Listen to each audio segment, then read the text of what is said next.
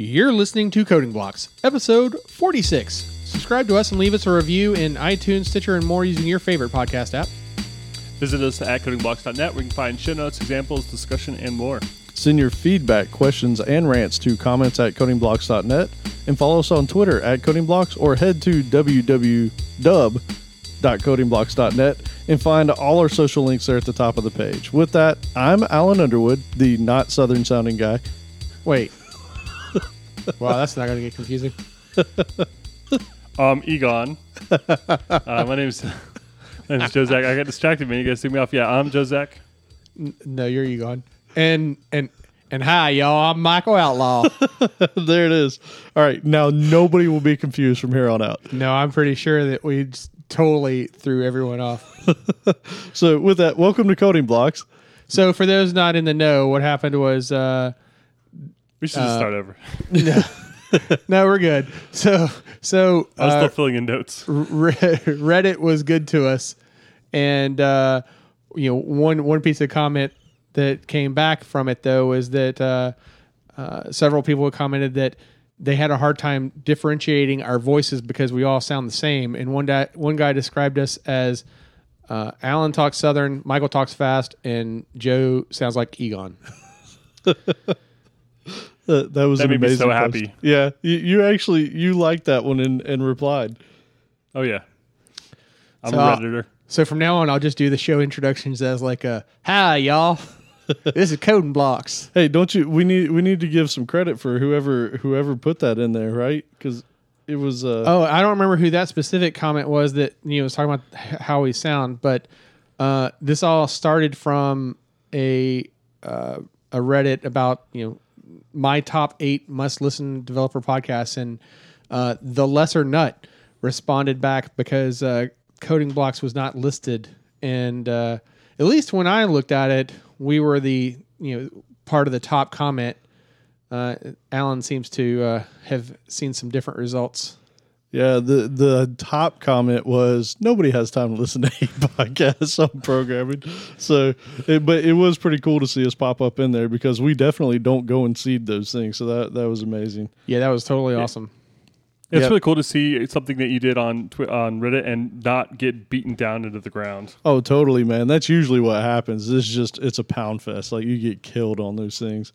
So Sometimes the internet just can be so cruel. yeah. So that But was, this time it wasn't. that was a So, smile. Yeah, that was yeah. a smile for all of us. You got to take your small victories where you get them. So with continuing with the smiles, we got a few more reviews in iTunes and Stitcher. Man, I feel like I should go ahead and use this good karma to read these names because I think I can say these. No, man, this one's too easy. That's not fair. No, come on. Hold on, dude. We don't even have any hard ones this time. So Yeah, go ahead, do them all. so no, these are totally hard. iTunes is how do you say this? Mr. Automation, Nat Eve, Chubb 5000, because the other 4,999 are already taken. Traveler Bell and Lacarin. And then in Stitcher, we got some love there from Ryan Webb Jackson and Lucky Coding. Yep. Thank you very much for all those. They truly made our days, and I mean, just amazing stuff. So appreciate that. Keep them coming. If you find 5 minutes and you're bored out of your mind, there's a good time to go sit down and write a review for Coding Blocks. Hey, and you know what? Just take a lesson out of the Lesser Nuts playbook. And if you see something mentioned on Reddit where you think that we would be a good fit, hey, we won't mind. Yeah. It won't hurt our feelings. Throw us in there. We love it. Love Yep. it. Thank you. Says Egon. And and speaking of love, SwanseaCon is coming up. That's a conference that we talked about last year. Focuses on like refactoring, code smells, agile coding practices, just some really great talks. And it's coming up. It's in South Wales, which is very far from me, unfortunately, because I really want to go. But it's September 12th through 13th in South Wales. And just wanted to read a couple of my favorite talk titles in there. Talks like Refactoring Code Smells, 10x Dollar Myth, and my favorite, From Jurassic Park to Microservices. That's an amazing title. Yeah, I've worked with some dinosaur code bases, so that one felt good. And we have some really good news this year. We have a couple tickets to give away. What? So Yeah, if you think you're going to be able to make it to South Wales, which I know is a little difficult for some people, but if you think you can make it to South Wales September 12th to the 13th, then I want you to tweet at Coding Blocks with the hashtag SwanseaCon, and that's SWANSEA Con. So tweet to us with the hashtag SwanseaCon, and we'll enter you into the contest, and you could potentially win a ticket, which is worth up to 450 pounds, or for us Americans, around $600. And don't be upset if I somehow win the drawing. Yeah, no kidding. Well, do us a favor though, like only bother to tweet if you're truly interested in going, because that's a commitment to go to Yeah. the South Wales. Yeah, and I mean, if you're in the UK, which several of our listeners are, this is an excellent There's a few. opportunity. Yeah, so definitely tweet us. It looks like it's going to be an amazing conference, and again, don't be upset if I accidentally win this somehow. So, All right. So I feel like we won't be seeing Alan much in September. And unfortunately, the flight is not included, so I won't be there this year. But hopefully, if I talk real good about him, maybe next year, maybe. Yeah, this is just the ticket, the tickets to the conference, Yeah. period. yeah, You're on your own for room and board and travel and all that. yep. All right. So what we got next? We had some fantastic comments on our last show. We got a lot of feedback about it, as usual, and in particular, there were 3 comments on the actual link for that, on the the show notes for it. If you go to www.codingblocks.net/episode 45, wanted to call out 3 in particular. Russell Hammett had a great video of Grace Hopper discussing and visualizing nanoseconds, which was a hard thing for me to pronounce, let alone visualize. So that's a great video. Carol Ann always granting us some great perspective, mentioning talking about our poll and how sometimes discrimination can kind of masquerade as other things, and a great tie-in with imposter syndrome there. Jerry Shannon had a fantastic presentation he linked to for the title of the presentation was Low-Level Details for High-Level Developers, which has already piqued my interest. So you guys should go check that out in the comment section. Awesome. I had a link here. Really wish we would have mentioned this last time. I thought about it and somehow didn't make it into the notes, but there is a funny news story that kind of made the rounds, I don't know, maybe a year or 2 ago, about Amazon wanting to ship your package before you actually order it. And I thought this was a great example of some of the caching things that we talked about last episode, and tie into temporal locality. Of course, Amazon isn't actually going to ship a package to you before you order it, but what they would do is ship packages that they think people in your area are more likely to buy to a warehouse closer to you. So if you live in, say, Boston, then they might start shipping popular coats and, snowshoes to a warehouse near you in the winter months. And if you live in Florida like I do, they might start sending things like bathing suits to my local warehouse in December. That's pretty cool. And so, yeah, we'll have a link to that. It's just a cool little story about what they're doing there. Unfortunately, it's patented, so don't think about doing this. You will get sued into the ground. So kind of tying into our topic last week, or not last week, but, last episode. And, we went through all the different levels of caching and specifically talked about memory and, access speed to it. Have you guys heard about this new breakthrough that Intel and Micron made? No. Nope. Called 3D X-Point. And it's a new non-volatile memory. And Security Now did a great explanation of it. So we'll have links to everything in there because it's way better than anything I could. I need to go back and listen to it again just to be able to comprehend it. But yeah, it's this new technology that Intel and Micron have come out with, 1,000 times faster than NAND, 1,000 times the endurance of NAND, and 10 times denser than conventional memory. That's amazing. NAND, like as in not and? Okay. Sure. Yeah, we'll I go think it with might that. be. It's basically Yeah, it's like- the technology that all SSDs have been using for a while, right? Yeah, I don't know if that's true or not, but I took a class on a long time ago. We talked about like logical gates, ANDs, OR, NANDs, XORs, all yeah. sorts of stuff. I don't know if that's a tie in there. I don't know enough about it. I've never actually seen one of those gates in real life or talked about it in the workplace. So I keep hoping to use some of this knowledge that I picked up back at school.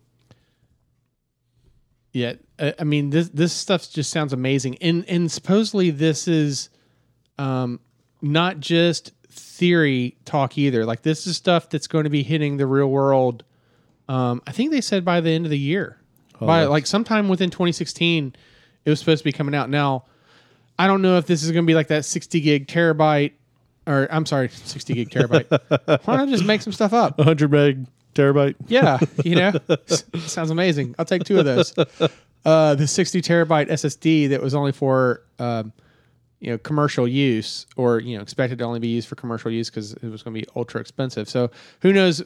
This thing might start out its life that way, but it still sounded very interesting. And I just found it kind of like timely considering the last episode and the conversation we had there. That'll be our next level of cache, right?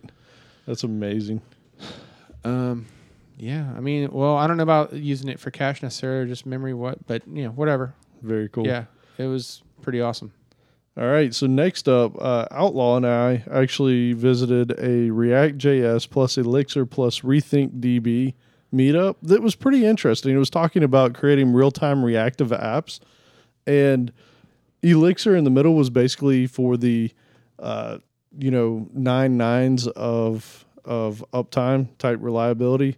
And RethinkDB was kind of interesting because it was a database that it was almost like event streaming, to where when you update the database, it sends out events that people can subscribe to. It was almost like a stack or a queue built into a database. So that was kind of interesting. The cool part about the meetup, and the part that went completely over my head, was when they were flashing through the examples of the code on screen. Like, I didn't understand any of it. Oh yeah, because Elixir. Let's see if I have this right now. Because it was Elixir and Phoenix. So Phoenix was built on top of Elixir, and Elixir is built on top of Haskell, right? Erlang? No, yeah, you're right. Erlang. Yeah, Erlang. And that's where the 5 nines came in. Yep. A reliability, because it was based on Erlang. And if you've never done any Erlang before, then you look at that stuff and you're like, hey man, you got a typo there. Like 20 of them. You're missing some stuff. Where are your braces at? Like everything just looked wrong, and yet it works amazingly well. And it started off. The conversation started off too with this whole conversation about functional programming, and that's part of the way that Erlang is able to make its claim about its reliability, because this thing started out with something that Sony Ericsson had.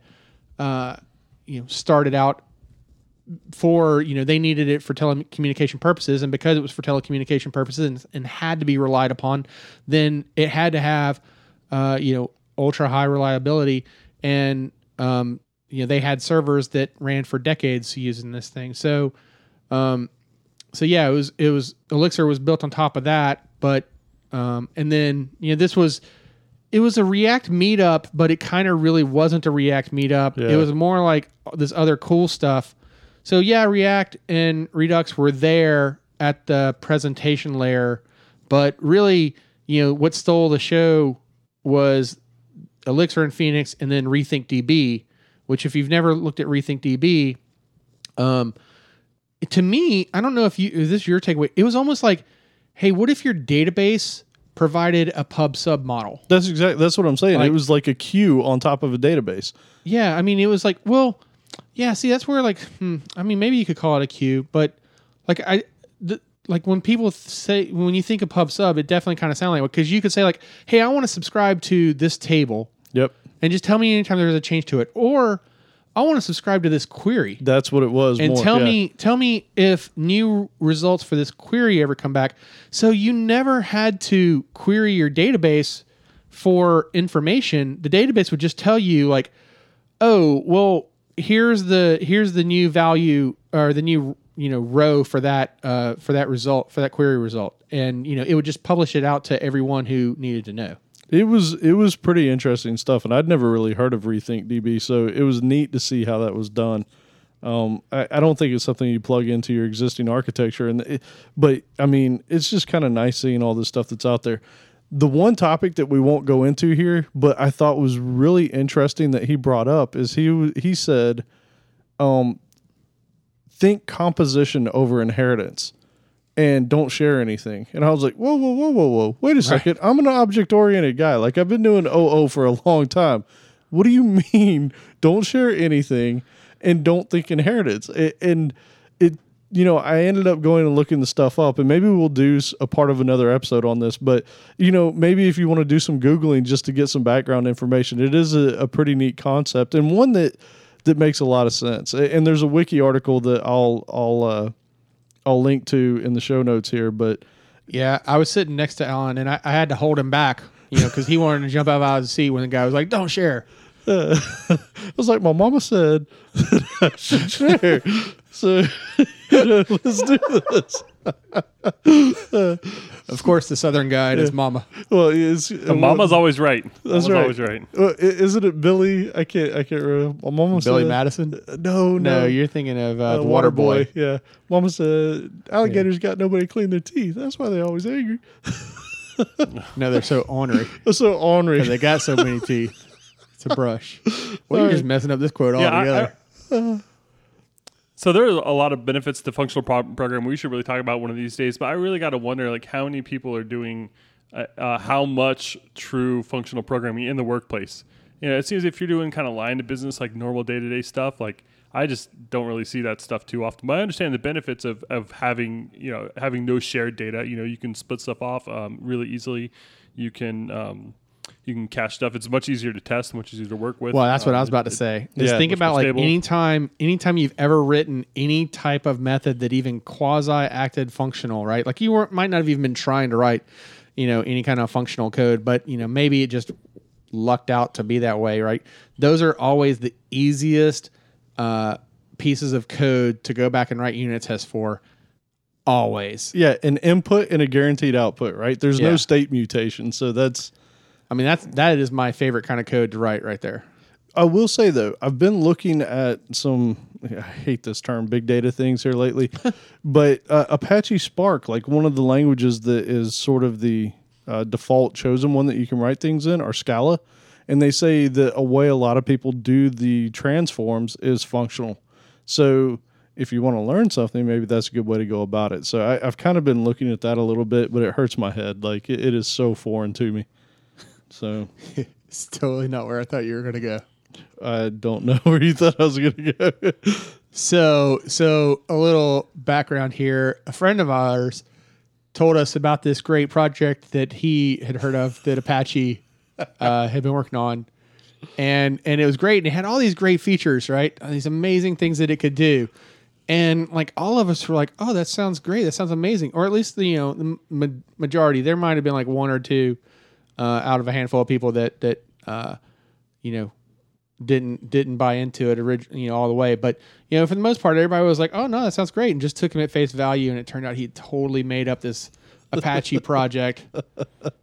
And I swear when you said this Apache project, I was like, oh God, here we go. Apache Indigo. That's what he called it. The thing is, the name is so good that it was so believable. I didn't want to give the name out because now it's out there on the internet. Now it can become something. Now it's going to be a project. And then he'll be like, no, see, I told you, there it is. I'm sorry. Yeah. Way to go, man. You just broke the internet. I did. All right. So now it's time to roll into the episode. Let's get this rolling. So what's our topic today? Yeah, so today we're going to be talking about application caching. And just to give you some context, last episode we did a bottom-up approach. We talked about some hardware latency numbers that, quote, all programmers should know. We had a great article and some great numbers that we pulled from there. And we talked about basically relative speeds of CPUs all the way up to sending packets across the world, which was 300 million times slower. And we were building up to basically talking about caching and how basically storing a smaller subset of your data in a faster, closer memory location can make an astronomical difference in your performance. And when we're talking about performance like this, it's not so much about saving some microseconds. It's the difference between being able to do something and not being able to do it, frankly. So knowing these numbers can help you make really smart architectural decisions about your application. But today, we want to focus on something a little bit more practical to actual like day-to-day programmers. The kinds of things and decisions that you make on a daily basis, and the kinds of things that are available to you if you're actually building an application. And we're going to do that by focusing in on one specific framework. Now, don't get scared. These are principles, and these are the kinds of things that are available in all sorts of frameworks that are similar. So this is going to apply to you no matter what you stack you work on, but we are focusing today on ASP.NET. Only the greatest possible programming. No, it's just the framework that we mostly work in day to day. So I can't take you serious. no, I mean, for the people that like Java out there, or Python or whatever, I mean, it's just the tools that we use, right? That we're the most comfortable talking about. But again, like you said, the concepts apply across the board. So, ASP.NET is the web version of the C# library or the code that we use, the language.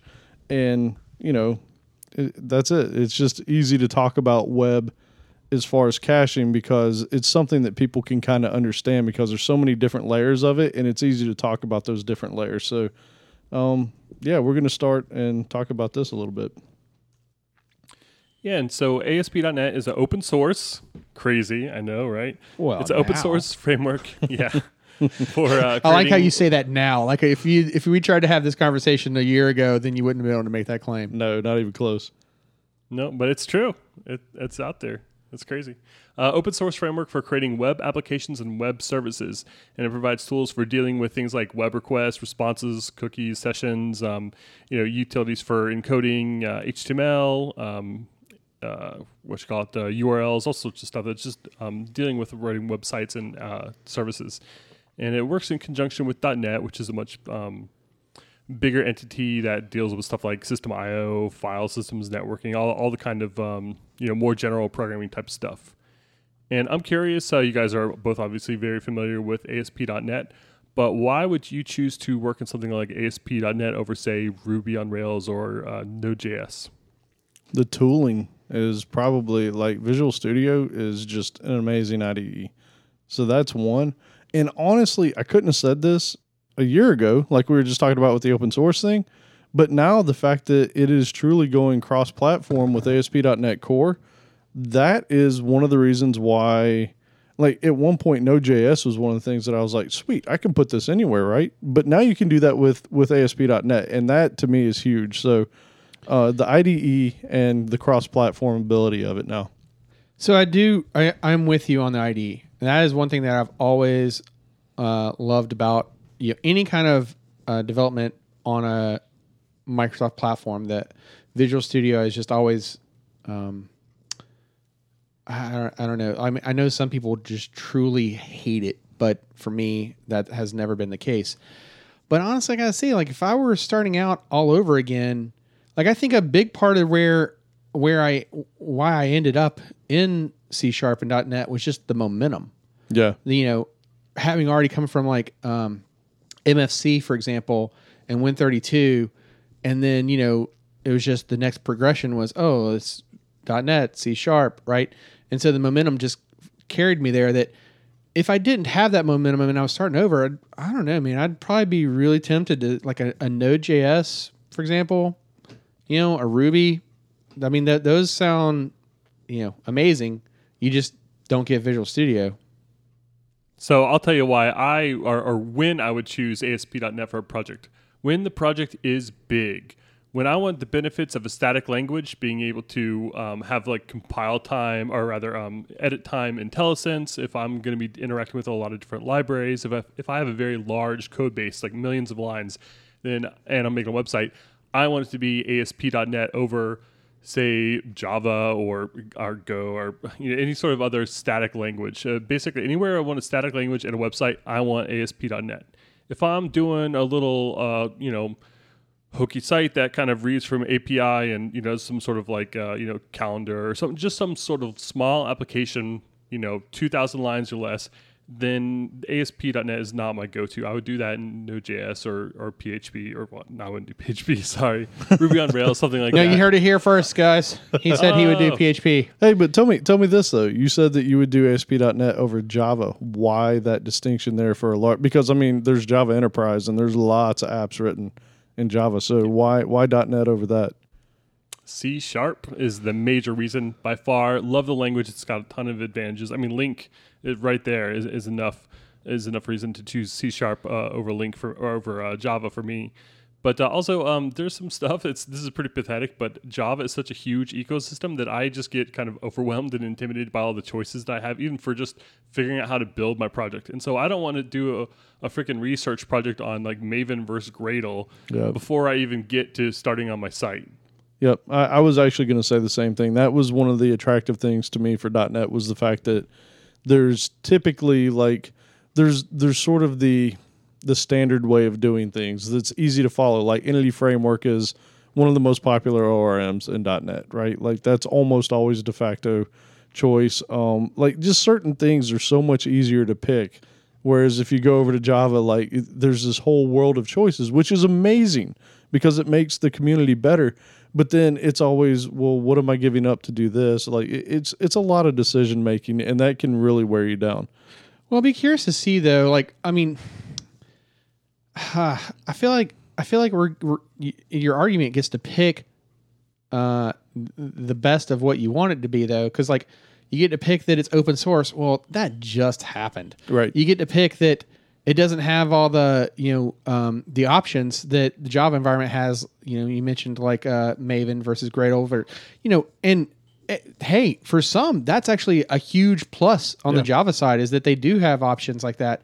But again, because it is so new to be an open source, like there are a lot of those options that haven't happened. So this is the 1995 version of Java, right? Like open source. When you talk about .NET being open source, like it's the 1995 version of it. It's that that much in its infancy. Yeah. So it's kind of like, well, I don't know if you're really comparing apples to apples when you make some of those claims. I mean, I hear you, and I don't disagree with it. I mean, there's definitely the complexity and the choices that you have out there. I mean, you could definitely do a whole thesis on it if you wanted to. On the when I wouldn't choose .NET though, it's when I want to play with something new. I mean, in all honesty, like Node.js, I do it because it's fun. I mean, ultimately for me, it's all about developer productivity. So if I feel like I'm going to save more time by dealing with, Visual Studio and kind of a heavy IDE, then I'm going to do that. If I think that I'm going to be able to, use a lightweight solution or editor like Sublime or Visual Studio Code, and I'm going to be able to get away with JavaScript, and that's going to be a quicker solution, then that's what I'm doing because it's all about saving me time. Well, I mean, let's go back to the IDE as a point, and then I'll stop harping on this topic. But, I mean, if we're talking about like JavaScript as an example, because that was one that he just mentioned. I mean, WebStorm, I love WebStorm. It's amazing. That is an awesome IDE. Mm-hmm. So, I mean, I actually like it for doing my JavaScript over Visual Studio. So, I mean, you could stay in a Node.js environment and still have an awesome IDE. Oh, going back to real quick, when would you not use .NET? So we mentioned Java, .NET, mostly kind of the same. But I mean, in terms of what they offer, okay, you're probably gonna get some. It might get a little bit of flamey on there, but yeah. But so what we talked about the meetup that we went to with Elixir on top of Phoenix, right? Like if you need reliability, so what? It's the other way around, or other Phoenix way around on top of Elixir. Yeah. So reliability might be one reason, right? Like uptime could be one to where you choose a different framework. Another one could be parallelism. Like that's actually a great point.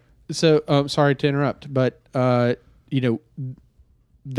guy who was doing the presentation worked for a company that you could say that they weren't doing telecommunications, but they were definitely doing networking communications, and they were basing some of their core technologies off of Erlang as well because they wanted the uptime, the ridiculous number of nines reliability that Erlang makes its claim for. Yep, and then there's also other languages that are fantastic at parallelizing tasks. So if you need a lot of concurrent processing or something like that. So there are other reasons other than just, I guess what I was getting at is there might be other real performance or reliability reasons where you might choose a different platform over a .NET or a Java Functional or a PHP. reasons, you're saying. Yeah. So that's another thing to think about. Because when you talk about like the how did you word it? The threading, like concurrent parallelism computing, whatever. Like that's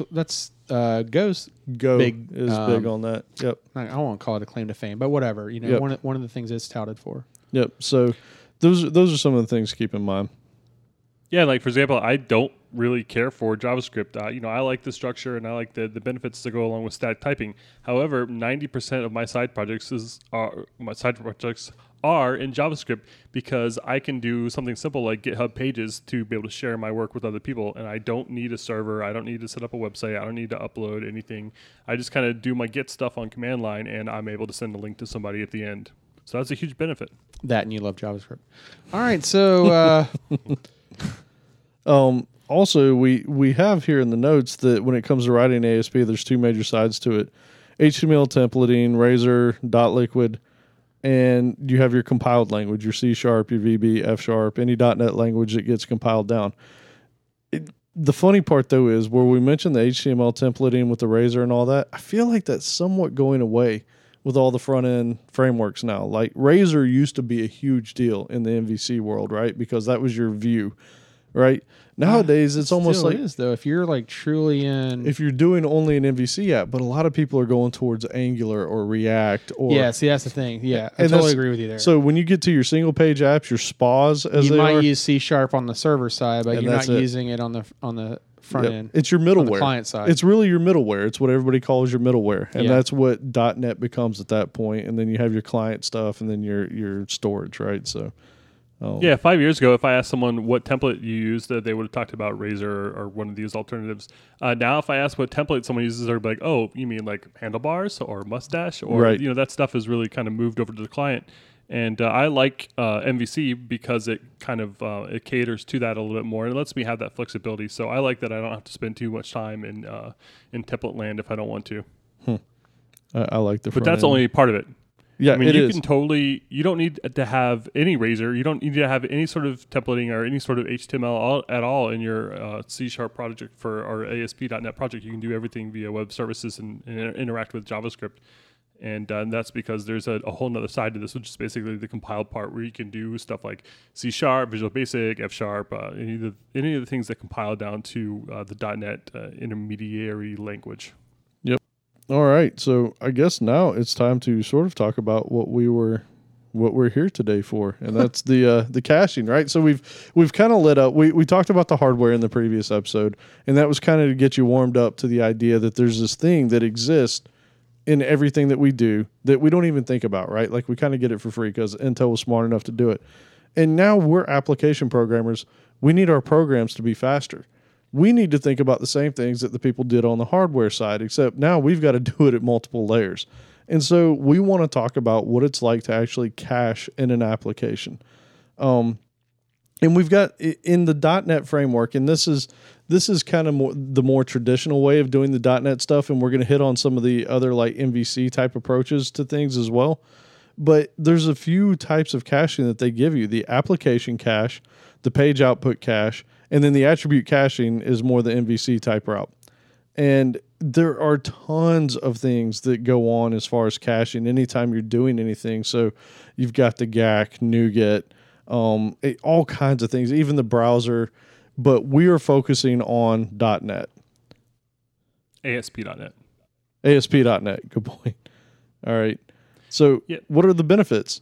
Yeah, specific to caching in your web application framework of choice, the kinds of things you get here are basically reducing database and service calls, and that also means reducing the load on those servers as well, so you need less of them and a lot less headaches there.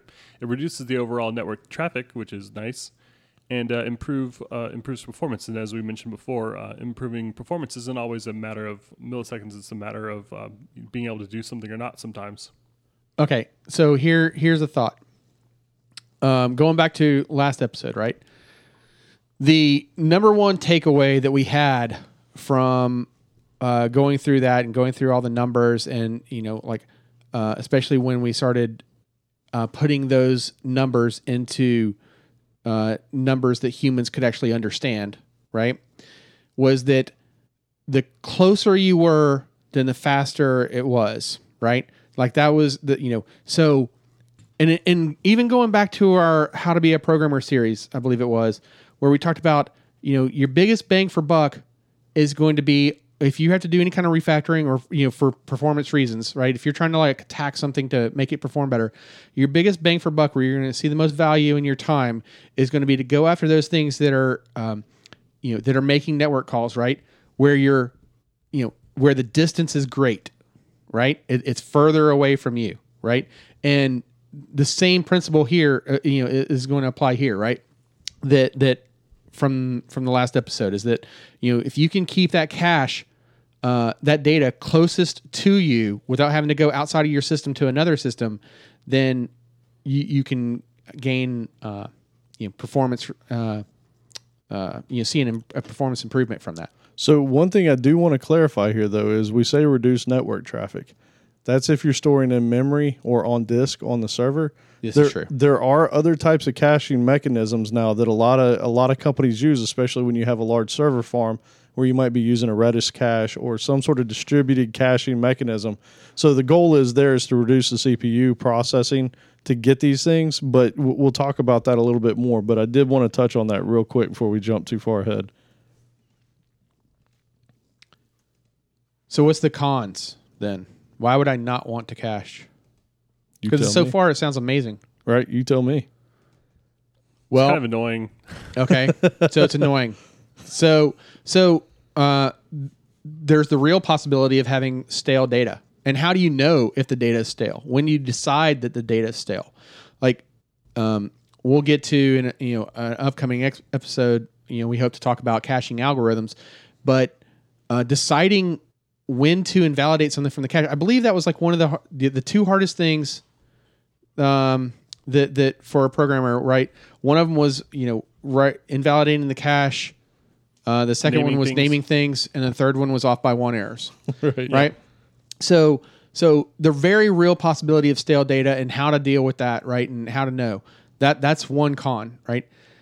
Then there's the complexity, right? There's the complexity of not only dealing with, the knowing of the stale data, but then the complexity of the whole caching mechanism, whether you use something built in or if you decide to roll your own, or if you decide to use a third party that you have to integrate, like what Alan was suggesting, that may not be physically on the same box. So you might have to make a network connection, but hopefully, it's a closer network connection or faster because it's only dealing with key lookup values or something like that, right? But there's still the additional complexity that you have to add to your system.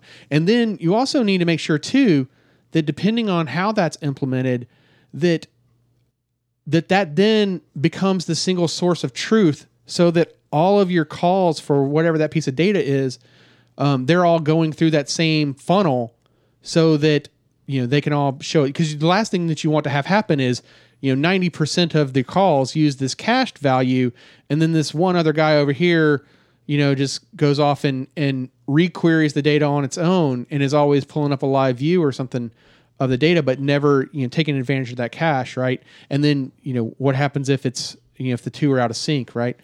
So, yeah, complexity. Yeah, even adding to that, if you've got more than one server, right?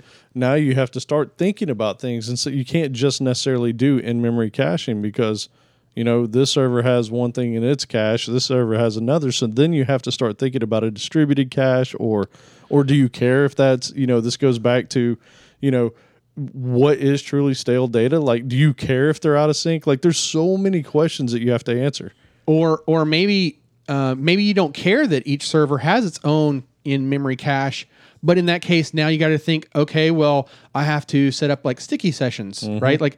There's a whole level of complexity that you got to think about if you're going to start adding in cache into your system and where you're going to add that in, right? Yep. So if it's further away from the client, then there might be more touch points that you have to think about.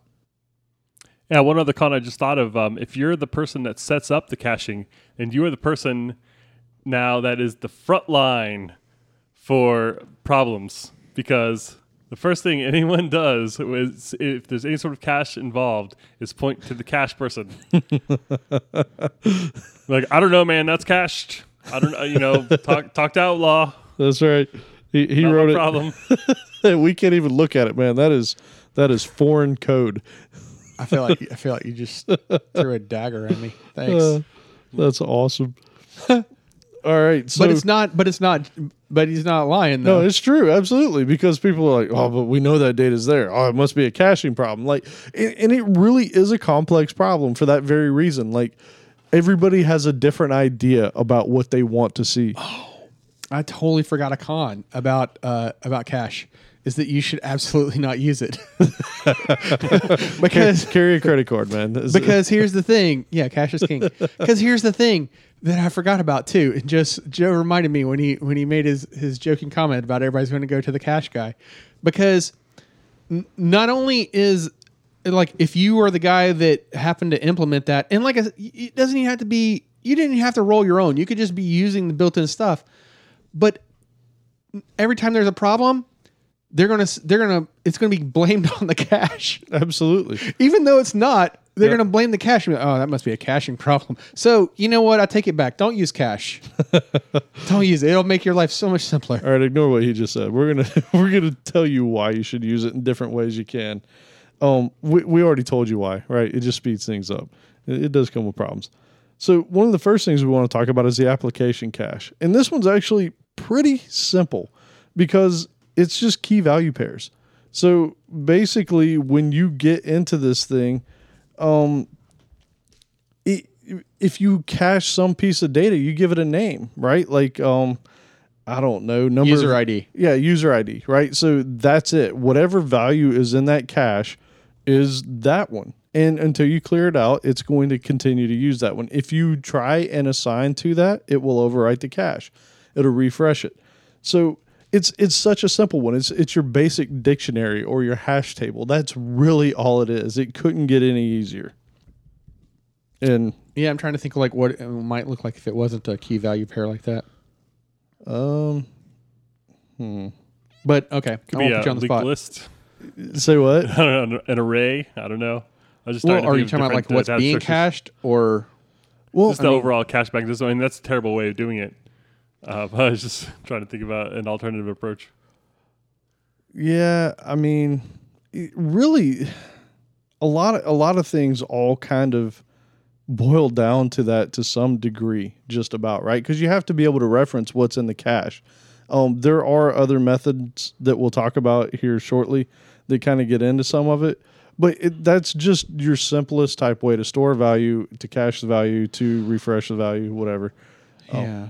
Well, it's also the fastest, right? Hash tables have a big O lookup time of O of 1. It's constant time to look something up. So if you've got the name for it, bang, that's the way to go. You don't want to be traversing a tree or looping through an array to try and look something up. It just doesn't make sense if you can just kind of stick it in there and look it up immediately. Yeah. Yep, and we had some good uses here For caching. for the key value pair type stuff. So like looking up your common site settings, right? That might be one. Well, I decided not to use cache at all, but That's right. Well, I mean, don't think about cache. Just for a minute now, think about it like variables. Like if you've got, say, a web config file, every time you access it, and that's basically a config file that's where you store common settings on disk, and then your application can look that stuff up. So if you need to make some changes to this file, you don't have to redeploy your whole app. It's a common convention in many applications, and as we talked about in the 12-factor app, a lot of times you can do this in like environment variables or other places. But anyway, point is, your web application framework will load these settings once or periodically, and so every time you reference one of these settings, it's not going and doing that slow file system lookup. It's reading that stuff out of memory because it knows that those settings are going to be accessed often. So that's a great use for kind of a different kind of caching, but same idea. Basically, you've got something that's slow, but you stick it in memory where it's going to be fast and cheap. Yep. well, here's another one that anybody can relate to, regardless of technology stack, would be database connection pools, right?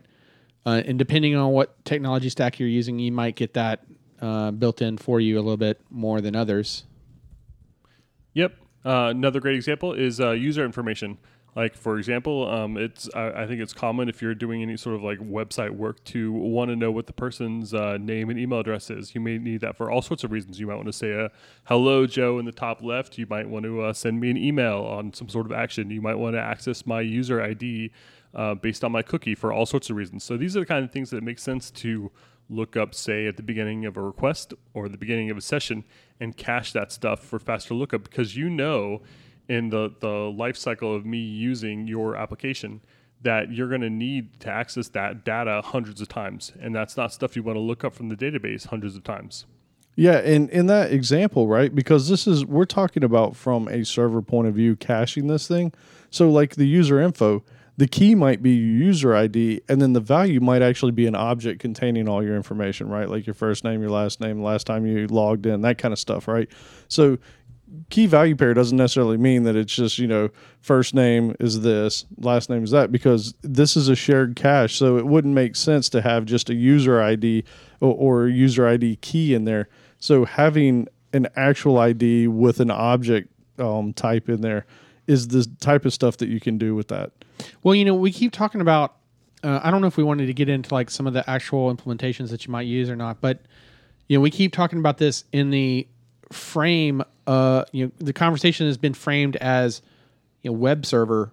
We keep kind of talking about it like that, but, there's caching mechanisms built in, not to ASP.NET, but if we're just talking about like general.NET, there's caching mechanisms that are built in to just the core language that you can use as well. So, I mean, I don't know if we wanted to go over some of these, but we can. I mean, like for example, so we were talking about the, in the web server, or as Vlad would say, web server, kind of conversation.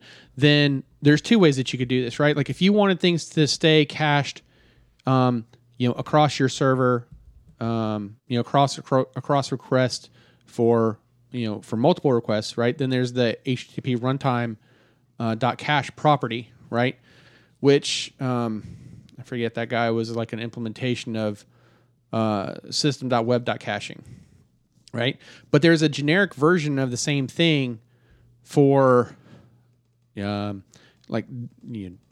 desktop application as well. That's system.runtime.caching object cache class, and both of them, like what you said, Alan, you could do your key value pair kind of, how would I say this? Lookup or cache storing without saying cache. Storage. Lookup. There you go. Yep. Storage. I like that word better. You're saying your key value pair storage, but if you wanted it to stay, if you wanted to cache something within a specific request, right, and stay within the request, then one thing that you could use is use the HTTP context.items property, and so you could stay at the request level for that. So maybe you've already taken the time to look up some stuff for this particular user, and you got a lot of other calls that you need to do, and you don't want to have to look that up again, but you want it to be available, then you can use that guy, right? Yeah, very cool. Yeah, we didn't really even talk about the different kinds of life cycles that are or rather scopes that are there. We don't want to get too deep into the framework, but when Outlaw's talking about a request, he's talking about an actual HTTP request issued by your browser. Like you say, go to www.codingblocks.net/episode 46, and that's a request. Your browser is going to send me the request for that website and that web page, and WordPress in the background is going to go through a request lifecycle, gather up all the data that it needs from various caches, because WordPress is caching the crap out of stuff. And it's going to put that stuff together. But it also, web frameworks, including WordPress and PHP in general, have a notion of a session as well, which is basically it's a how do you describe session? It's just a way to tie different requests together, right, to make it look like it's the same user. So groups that stuff together. So like it's not going to try and authorize your username and password every time you request a single web page, right? It's going to give you some sort of cookie that ties those requests together, and it's going to be valid for a certain amount of time, or it will time out after a certain period of inactivity. And that brings up a good point. I never really thought about session as a cache, but it kind of is, right? I mean, people use it as a cache a lot of times, and you can get a lot of memory pressure because of that, but that is one way that it's done. And then you also have your application cache, which are variables that are shared by everyone that uses it, right? Like the application name could be coding blocks, and then everybody who accesses that variable gets that same thing. Or like a connection string for your main database. That's something that doesn't normally change during the lifetime of your application unless you're doing some really funky, cool stuff. But that's something that can kind of be picked up once, and unless you restart that application, no need to keep checking for it. And so we cache that at the application level. So that's something that's common to all web frameworks, and is common to caching as well. But it's all the same principle. We keep a subset of our information in a close location. So we don't need to hit the database server or the NoSQL server or whatever else we're doing. We don't have to keep hitting APIs for information if we can just kind of keep that stuff around for a known amount of time. Yep. All right. So now we're going to get into another part of the framework, which is the ASP.NET framework. And this is the page output cache. And I've heard this called different things in Java as well, but the page output cache in .NET is basically you make a request to a web page. The first time it serves it up, that page, the server goes through, creates the page. It will then save that in cache. So the next time, like I hit page 1, it gets built and it gets sent back to me. But then they put it in the cache. The next time Outlaw goes and hits page 1, then it's not going to go try and rebuild that page again. It's going to go straight to the cache and pull it out. And then if Joe hits it after that, then he's also going to get that cached thing. Now, the problem is, when does that go stale? Again, we'll talk about that in a little bit. But that whole notion is fairly easy to understand, right? Like the first person that hits it, it does the work. Then everybody else after that gets the benefits of that first hit. And that is the whole page, by the way. So the entire page, top to bottom, every bit of content that's in it, that's the page output cache. So the first time it's created, even if there's a date that was written on that page, if you weren't smart enough to omit that from part of it, then that same date is going to get served up every single time, assuming that it's not JavaScript. We're talking about all server-side generated stuff here. So you probably want this to be something that's going to be the same among users then. That's what you're getting at. Yes. So, like, for example, if you wanted to cache your sitemap, or better yet, when I said sitemap, though, I immediately thought of like a Google sitemap, but I was originally thinking of like maybe a visual representation that you might show to the users, but I suppose you could do either if you wanted. Yep. I mean, even a good example is like even our podcast, right? Like every podcast that you see in iTunes has a podcast feed. It's just a huge XML file, right, that goes through. So that's maybe something that if somebody hits that page, you want to cache it. You don't want to regenerate that thing because it could be expensive. It's having to crawl through your database, get all the metadata, all that kind of stuff. So the first time you hit that thing, you want that thing cached so that the next 100 people that hit it, it's the same thing that's being served up from memory, and it's not having to go through all the CPU intensive stuff to recreate that. And it's PHP, and I heard that Joe was willing to do some PHP, so I feel like that's a win. Yep. Could you imagine if we rebounced the episode every time someone requested it, or every time someone requested it, we all got together and recorded it again? So now you're calling the file itself as a cache, right. A cache of this meeting. So reducing redundant work. Yeah, I mean, that's really what it is. Now, one of the interesting things about the ASP.NET page output cache is it will cache not just the URL that's hit, but it'll also do it based off like user agent. So if you call it from an iPhone, it can cache that one individually. So everybody else that comes from an iPhone, they'll see that same version.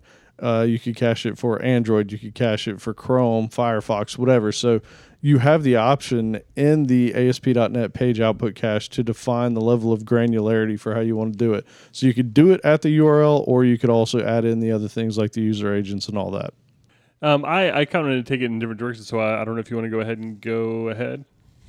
Well, the one last thing I was going to say, though, is that it does, going back to the conversation of how was it worded? Something about when we brought up Razor and we were talking about the templating, though. It kind of feels dated, though, because it's like, man, is anyone really writing their using this output page cache, using something other than like an Angular or a React or something like that for the front end, to where like this is even relevant anymore. Like that part. No, man, that's the SPA tyranny that's oppressing your mindset. SPA is not the only way. We've built websites for a long time before SPA was a stupid acronym, and we will be here building pages. I will be here building pages long after SPA is gone. Preach on, Grandpa Joe. All right. Yeah, man. There are so many times when I don't handle. need an app. Grandpa man, there's a Joe. movement. I'm gonna hold on. Let me get your new Twitter handle. It's a real quick. I'm the crust of this wave. Oh man, that's amazing. Oh, hey, before we move on from this, there's also, so that was the entire page output cache. So now this is going back to more the web formsy way of doing things in ASP.NET, but it's worth even more, even older. Yeah, this is going back to Grandpa Underwood a little bit. So there was also the notion of in web forms, you could create user controls, right? And those were basically components that you could drop in various different other pages 10 times, 50 times, whatever you wanted to do. You could also cache those things individually as well. So let's say that you had a page that you wanted to display, and most of it was static, but then there were other pieces of components that you either wanted to turn the cache off for so it was always fresh, you could do that. Or if the whole page wasn't cacheable, but that one component was, you could also do that. So you could actually get the benefits of caching just parts of a page as opposed to the entire page itself, which can be useful. Like it going back to that whole time thing, right? Like let's say that you return the server time. That's not something you want cached because that changes every second, right? So maybe you had a component that displayed, hi Joe, it is now, 5:30 p.m. your time. Then that's not going to be cacheable. Welcome to my 1995 webpage. That's right. And ignore the SPA thing. But going back to it, so that SPA thing, so let's say your application is that way, but you still might have things like what a robots.txt type file, something that you might actually generate on the fly. We've done things with e-commerce sites to where you have to create like product graphs, right? So that's the kind of stuff that you don't necessarily want being built on the fly every time, because that's CPU intensive stuff. And it's also a database hit, right? Like you have 100,000 products in your catalog. You don't want to be creating a page with 100,000 line items that are being, have a bunch of metadata created the entire time. So there's still a place for caches like this. It may not be in your pretty SPA that's only going to load one page and have, 500 JavaScript includes. But there are definitely times that you would want to use this output cache mechanism. Yeah, and actually, you just reminded me of the best kind of cache, static site generators. I'm looking at codingblocks.net right now. Our comments are dynamic. We need those to be, shown. People can add stuff. We want that to be interactive. We've got some tweets on the right. Nothing else changes on an hourly or even daily basis.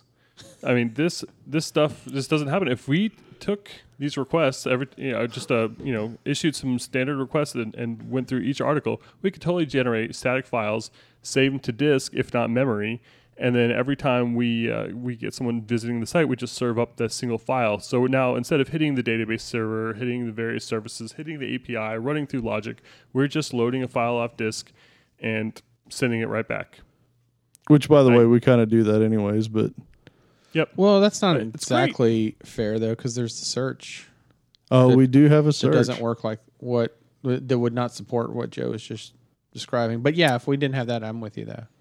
Yeah. Who uses site searches, man? Google. Man, I actually do, believe it or not. I search on our site sometimes. Because we have lots of great content. I go and search. Alan said something crazy, and I had to look it up to prove him wrong. Oh, wait, no, I was wrong. Man. The internet's broken. I can't trust this thing. But it's a great example. If you have like an e-commerce site somewhere that you're getting hammered, even if you show something like inventory, right, that does change minute by minute, there's no reason why you can't generate the static parts of your site, save them to file, and just display those pages and kind of pop in those places that do need to change with JavaScript or something like that. So that's a great way to really reduce your CPU on both your application server and your database. And so that's a really extreme example, but it's a good one. Yep. And that kind of brings up another point, though, that was key here, and we probably haven't mentioned somewhere in the show notes down below, but there's different types of caching. You don't just necessarily cache to memory. You can also cache to disk. You can cache to a database. You can cache to multiple different places, right?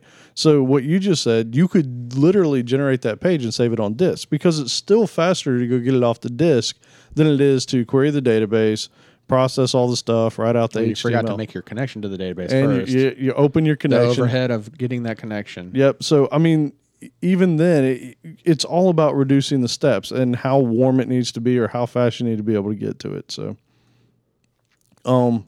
with that, the next pieces that we had here were like the time that you can cache. So you can cache, you can say, hey, I just want this cache for an hour, right? And no matter what happens in the hour, it's going to end and then it'll have to be recreated. Well, were you talking about, because I saw this in the notes and I thought like you were specific to your page output cache still. This is the page output cache. Okay. Yep. So you can cache that for a specific period of time, or like we already mentioned, the browser versions, or locale information like language, for example. Yep. All right. And you can also you know something. Go ahead. So one thing that's kind of cool about ASP.NET and probably other web application frameworks as well is things like a settings file, like we kind of mentioned earlier. Those are the kind of things that are loaded when the application loads and aren't typically loaded again because why would you? However, ASP.NET and probably other web application frameworks do watch those files. So if you make a change to like a config file or a web config file that it's aware of, then it's going to reload itself. And so it feels like those settings are real time, but they're really not. It just happens to know when it changes. And so it's able to restart the application, which is really slick. And that kind of leads to the last part of the page output cache is you can evict cache entries based on events. And that event might be exactly what you just said, right? Like a config file changed on the disk or, some other file changed or a database entry changed. Oh, the worst? ASP.NET by default every 29 hours will recycle. I don't Really? know if you guys have had problems with this. Yeah, it's really weird, and it seems it's off because You don't it'll happen remember at different points. No. Yeah, man. It's caused me some We've heartache because you want to totally- know. With three of us have totally hit this before. 29 hours? That's so random. I should remember it. I don't at all. Holy smokes. Wow, that's terrible. Apparently, what? it It's didn't not burn into your memory the ASP.NET. same way. No. That's actually an Yeah. IIS thing, though. It is, and that's not a requirement for ASP.NET anymore. Oh, really? Yep. So .NET Core is better? Oh, yeah. Well, it wasn't that it was a requirement before. It was just an IIS default. Just what they did. Yeah, That's but crazy. who on earth was running ASP.NET through anything else but IIS? Besides Vlad. Nobody did, right? Vlad was. Okay. Okay, so that's a good point. But, yeah. Well, because at the time there wasn't another option. Yeah. Except for Vlad's, which I'm about to mention as soon as I find it. Oh, yeah. What was the name of the web server? Well, Vlad Rybak, I can find it real quick. It's like, Oh, come on, man. here, everyone can listen to us all Google. This is where it Who goes has off the the best rails. Googling Googles? Web server. I'm going to Google for I am Vlad, I write web server. Oh, come on. Where is it? Man, this is going to drive me crazy. Well, we were Oh, man. terrible. Well, I guess we'll have it in the show notes, but I feel bad, man. He really wrote a really awesome web server that's used by like 1 million people. Ultidev. And, Yep, okay, that was it. Ultidev. That's it. Yep. So, yeah. He actually is one of the few people that didn't use IIS. Altidev.com. Yep. So, all right. So the next thing is method level caching. Joe, you want to fill us in on this one? Yeah, and this is something that's specific to MVC and Web API, and they've kind of combined now, so I won't even bore you guys with the details. But what I really like about it is that you can annotate these things, which is something you can do in static languages, where you basically, in C# anyway, you put some brackets above and you can kind of provide some special instructions like caching. And so you could have some brackets and then specify like a cache period or a particular type of caching or just all sorts of information that makes it easy to cache stuff. So, for example, I have a website that does some color calculations. It's really boring. I won't bore you with details, but I get a lot of the same requests, like people comparing, say, red to blue over and over and over again. I don't want to do that work all the time, so I put some some caching in place. And so if you keep requesting the same information over and over and over again, it actually sees the two inputs coming in, uses that as the key for the cache, and then it doesn't have to redo those calculations, and it saves itself a lot of time because people do, for some reason, do a lot of repeat calculations. So this is actually not at all specific to ASP.NET, though. So we've talked about aspect-oriented programming before and how awesome it is, right? So if you use PostSharp, for example, they actually provide a really nice example in their documentation about how you can do cache the results of a method. And you can, you would decorate your method with an attribute as you described, and you can just use an aspect to do it. So there is the .NET way that you described, but then there's this aspect-oriented version of it as well. And, other aspect-oriented frameworks might allow you to do a similar thing regardless of language, right? So, we're calling it an attribute in .NET, but it'd be an annotation in Java. So maybe, your language of choice might, for aspect-oriented programming might give you a way to do this. And I'll include a link to that as well, because it's really cool. Cool. Also, a couple things. It looks like some of the show notes got a little bit out of order here, but on the page caching thing, there were actually two different types. There's control caching and fragment caching.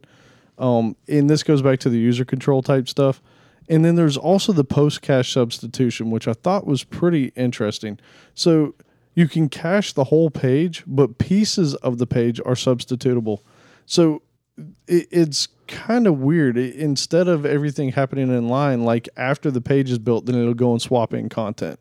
So that's pretty interesting. And then the other thing to be aware of is you can do it on a page by page basis, like in the definition of the page itself, or you can go into like the web config and you can do like entire files or directories in bulk in there. So it's easier to set up. So there are multiple ways to do that kind of thing. And that pretty much wraps up with the page level caching. All right. So I lost my place for a moment, but so we're done with that part. So you know what? I'm going to just go ahead and say this, okay? This episode is sponsored by, well, it could be you. So if you would like to be a sponsor of this podcast, contact us. Oh, you know what? Which email did we want to give out for that? Just send it to comments at codeblocks.net. Okay. Or if you want, you can go up to the contact us page at codeblocks.net/contact. Either which way, just, reach out to us and we will definitely get back to you. Yep. And you could hear your company's lovely name mentioned by one of our voices that all sound the same. So you're pretty much getting a deal because it's going to be a win-win no matter who says it. That's right. I'm the fast talker. And you can request which one of us, by the way. So, you can get Mr. California/Southern. You can get Mr. Fast, or you can get Egon. If only you could see him doing that. That was amazing. Please ask Punch. I feel like I got to ask who you're going to call. Ghostbusters. No, you went too far. Too hot to handle, too cold to hold. Oh, man. Yes, you did. That's amazing. What's up? As I choke over here. Thanks. Oh, that's awesome. All right. So I also want to say this, that if you haven't noticed by now, we're a little needy. And we really would like you to tell us that we're pretty and that you like us by heading over to www.codingblocks.net/review, and you can find links to either iTunes or Stitcher, and leave us a review if you haven't already. We greatly appreciate it. I don't know what more I can say about it other than, it really does make our day when we read a new review, and you'd really be doing us a favor because, it helps us out. And hey, after you write the review, come join us on Slack by heading to www.codingblocks.net/Slack and plug in your information and come join in on the conversations over there. We have some great ones daily. So while we're taking this little break here, last time we gave out a survey, and it's time for my favorite portion of the show is to see like, well, how right or wrong are you two? Which you're not really having a good track record, I'll be honest. So I was within 0.1% one time. one time, but you were still wrong because That's you impressive. you didn't trust your gut, and you then went and changed it, and so your final answer was way far away. But I was so close. Yeah, right. Okay, well, so the question in the last episode was, if you were stranded on an island and could have only one programming book, which would it be? Okay, now somebody had fun with the filling out this survey because there was no shortage of books here. So I'm going to burn through these real quick, okay? So here are your choices. Code Complete, a practical a practical handbook of software construction. Clean Code, a handbook of agile software craftsmanship. This is the third one. Structure and interpretation of computer programs. Number 4, design patterns, elements of reusable object-oriented software. Number 5, Head First design patterns. 6, refactoring, improving the design of existing code. 7, working effectively with legacy code. 8, introduction to algorithms. 9, the pragmatic programmer. 10, cracking the coding interview. 11, the art of unit testing. 12, the art of computer programming, all volumes. 13, the practice of programming. 14, Clean Coder, a code of conduct for professional programmers. I think I'm on 15. Oh. How to survive on a desert island. 16, rapid development. And 17, adaptive code via C#. That's because I put an other in there. People could type in their own options. Okay, yeah. Oh, which one? Where did that start then? I don't have any clue which ones they had. Okay. Oh, okay. So that's why there were so many. Yeah, that is. many choices then. Yeah, I wanted was like, people to wow, be able you to throw in their really- own books, right? You really went far. And then okay, that now explains the one why it was specific to C#, because I was like, wow, why would you really? Okay.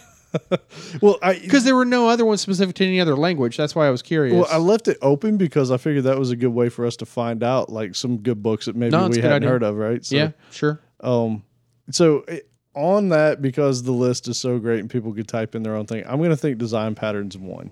Okay, design patterns. That's your number one pick. You care to put a number behind it? Man, that's going to be so hard. There were so many choices. I'm going to say 10%. 10%. All right, number one, design patterns. Joe, what say you? 15% for it's between two, but I'm pragmatic programmer. Easy for you to say. Pragmatic programmer. Pretty good. Okay. So Joe thinks that the number one book choice to be left with while you're stranded on a desert island is The Pragmatic Programmer at 15%, and Alan's pick is Design Patterns, Elements of Reusable Object-Oriented Software at 10%. Of course, you're both wrong. I mean, how did you not see that coming? Code complete. How did you not see that coming? The number one choice is, of Clean course, Code Complete, a practical handbook of software construction at 22% of the vote. Wow. It had a What? commanding lead. Yeah. It was actually really impressive. Wow. And then, just because why not? Let's go through number 2 and 3. The Art of Computer Programming, all volumes with a 15% No. second place. Wow. Now here's where it gets really interesting. Joe, third place, The Pragmatic Programmer. Man, yes. nobody cares about design patterns. We've been doing it wrong. Yep, 12%, man. Wow. Yeah, well, you were at 8, so you weren't too far off on Okay. your percent. You're both pretty close on your percentages there, but you weren't. And design patterns wasn't even like. I mean, it might have been like tied, later, but it definitely wasn't top 3, as I already said. I think it was tied for 4th, so maybe it wasn't too far. Where's Yeah. Clean Code? Clean Code was the top one. No. No, Code Complete. Code Complete was. Clean Code was the one tied with the design patterns. Okay, so Okay. number Yeah. 4. Okay. Yeah. All right. I so can live with that. excellent. Yeah. So, and you know what? Hey, let's do a survey for next time while we're talking about surveys.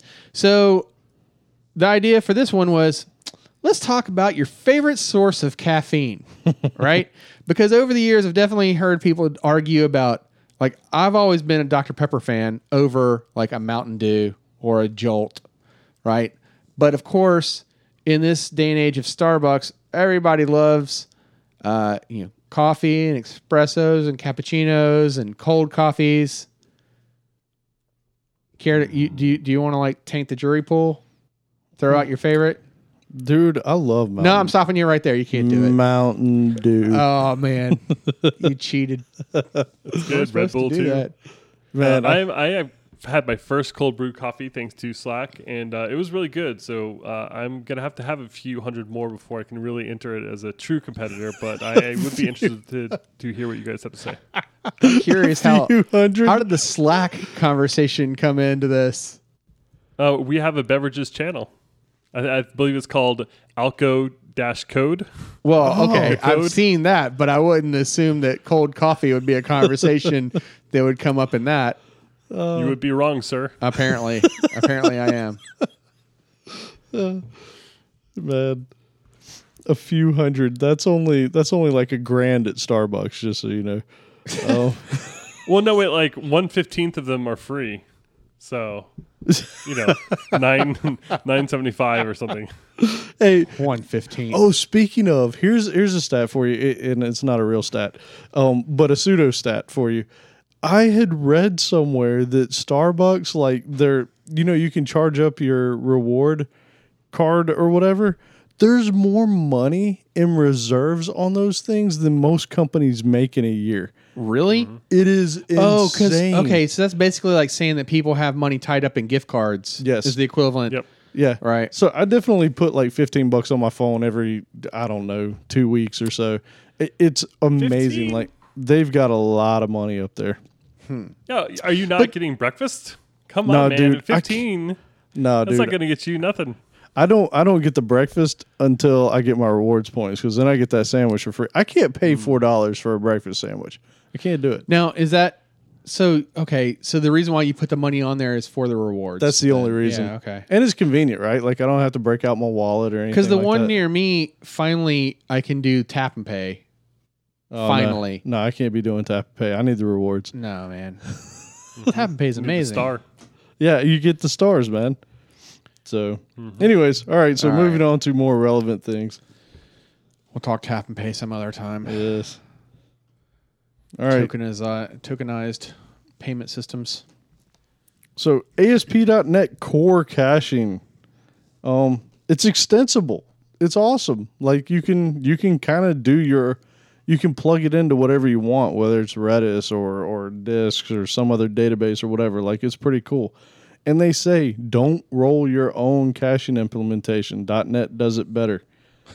Yeah, no kidding. I've rolled my own several times, but I did not have the ability to customize it nearly as much as .NET gives you out of the box. And they just have all sorts of cool strategies that you can just configure, design pattern strategies for dealing with cache. And so while you can set up your own hash table and whatnot, why? Right, exactly. Like they even say, so going to the design pattern, you create your own provider. So they have this interface that you use as your contract, and you just hook your own up, and you can be off and running. You want to do it to MySQL? Sure, fine. Postgres? Okay, what? MongoDB? Whatever. You have the freedom to do it. You just have to adhere to whatever contract they have in place for it. Yeah, I was just curious if I was going to write my own cache provider, what would I do it? Because SQL is already provided, right? If you want to store stuff in a database, I'm sure you can do it to file, right? I'm sure there's I know there's a .NET session server that you can set up to share sessions and cache between servers. I guess you could do a SQLite. Oh, here you go. We should combine.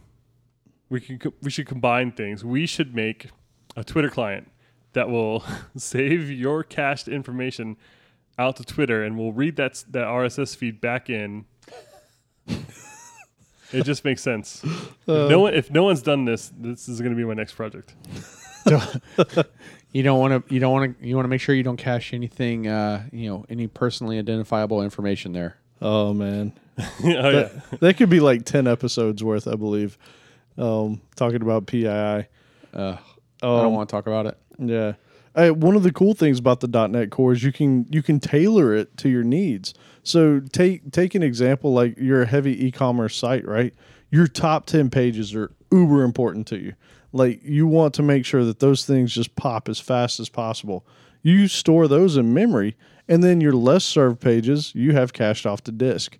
And so that's a way to make sure that you're not killing the memory on your server, but at the same time you're not having to reprocess all those pages anytime that they're served up. So that's kind of cool.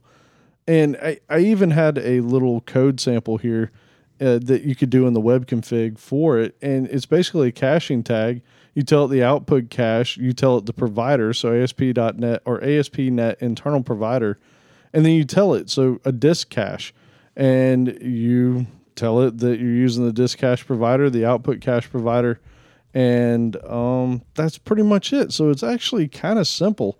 You can do it on a page-by-page basis, so you could actually, in your directive for the page, tell it that the output cache, tell it the duration, vary by param. So if you change params on the page when you're calling it, it doesn't care or it does care. You tell it whether you're doing the disk cache or memory cache. So it's pretty easy stuff to set that up. And actually, I just looked up how you would write your own output cache provider, and it's dead simple. You extend a class, provider base, and then you've got 4 methods to fill in: get, add, set, and remove. Nice. And that's it, and you can configure it. So yeah, for doing this for Twitter, really not a big deal. It's totally trivial, and so I will probably not waste my precious time with it, and not because I will fail miserably. But yeah, 4 methods, and someone else should do it. That's killer, man. Yeah, I would love to do it actually, but I'm going to be spending the next 70 years reading The Art of Computer Programming, volumes 1 through 4. Well, but only if you're on a deserted island, though, right? Right. Only if you're stranded. Yeah. No, I have something to prove now. I'm the imposter syndrome's kicking in, and I can't believe that so many people have actually read any significant portion of these books.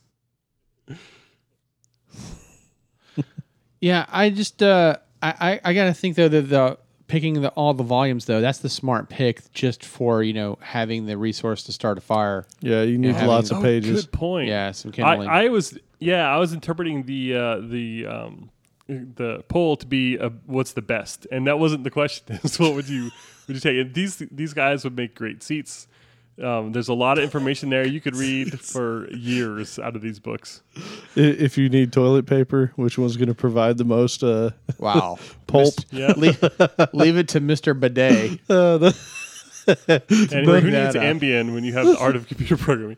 I'm totally kidding. Wow. I'm sure these are really awesome books, and I don't mean to make light of them, but it's kind of funny too. You went the Ambien route. That's awesome. All right. All right. Thanks, Wilson. Yeah. Let's get back to caching. Yeah, I feel like Alan wanted to say something I know about... better. You don't mess with the idols like Nuth. Say again? I was just digging the hole deeper. We should just move on.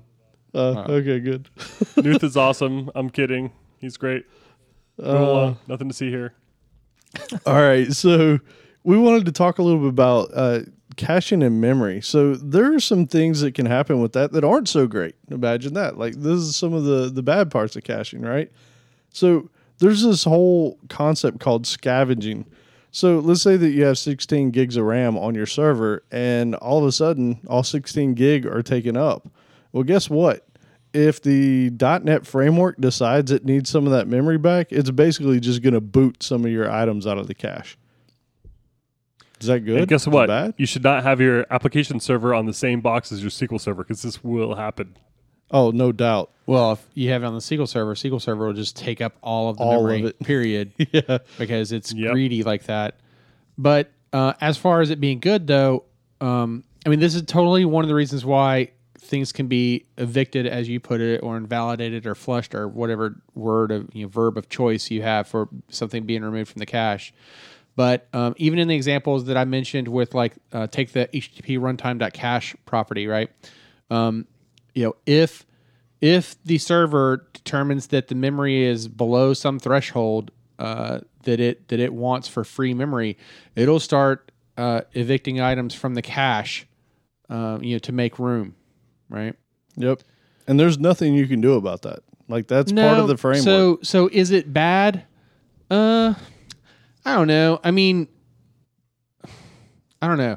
It's just part of it, I guess. I can't really answer that question. It's like an unanswerable question. I think it's one of those things that you just really have to be aware of what's going on in your environment, right? Because let's say that you just cached something and it was a heavy process, intense thing that got cached. Well, if you've, like you mentioned, if there's SQL Server running on the same box, guess what? That thing's getting kicked out as soon as it got added. Well, let's talk about something realistic, though, because I feel like that's not. Okay, let's say that you're on a shared server, right? In like in hosting environments or something like that. This isn't necessarily .NET per se, but if you're in a server environment that's shared, like you're doing not necessarily virtual hosting or something, but you are literally on a shared box, you can't rely on the caching mechanism there because you're contending with who knows how many other different sites on the box or whatever else. So, well, you're talking about specific to a .NET type of shared hosting where literally everyone's on the same instance of IIS. It's just IIS is hosting multiple websites. That single instance of IIS is hosting multiple websites.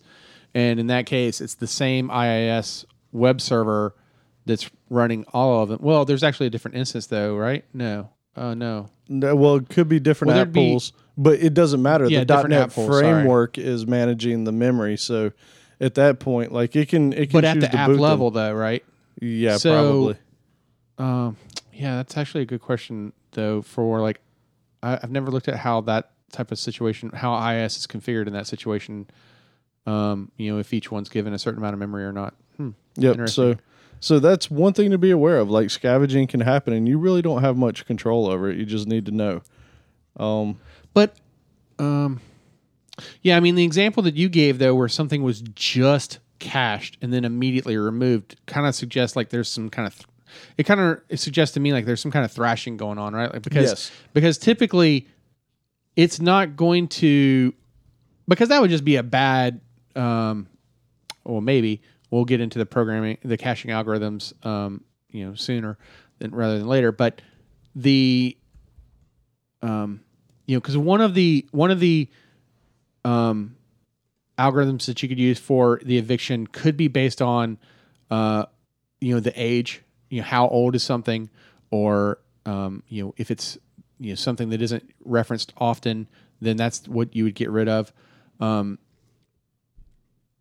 So for it to get rid of something that was just cached kind of suggests that there's like... You're low on memory. There's memory pressure. There's no memory at all. And you just cached like one thing because that's all there was space for and it's already reclaiming it then. Yep. I don't know. That sounds like a bigger problem. It could happen though. I mean, because it's not uncommon to cache a result set either, right? Like let's say that you get a data table back and it's lookup values or something like that. Like it could be any number of things that you could be caching, but it's not uncommon for you to be caching something that's not a simple value. You know what I'm saying? Yeah. So someone could be spidering the heck out of you. Happens. Google used to. Well, that's take what out I was sites thinking all with the the time. thrashing. Sorry. Mm-hmm.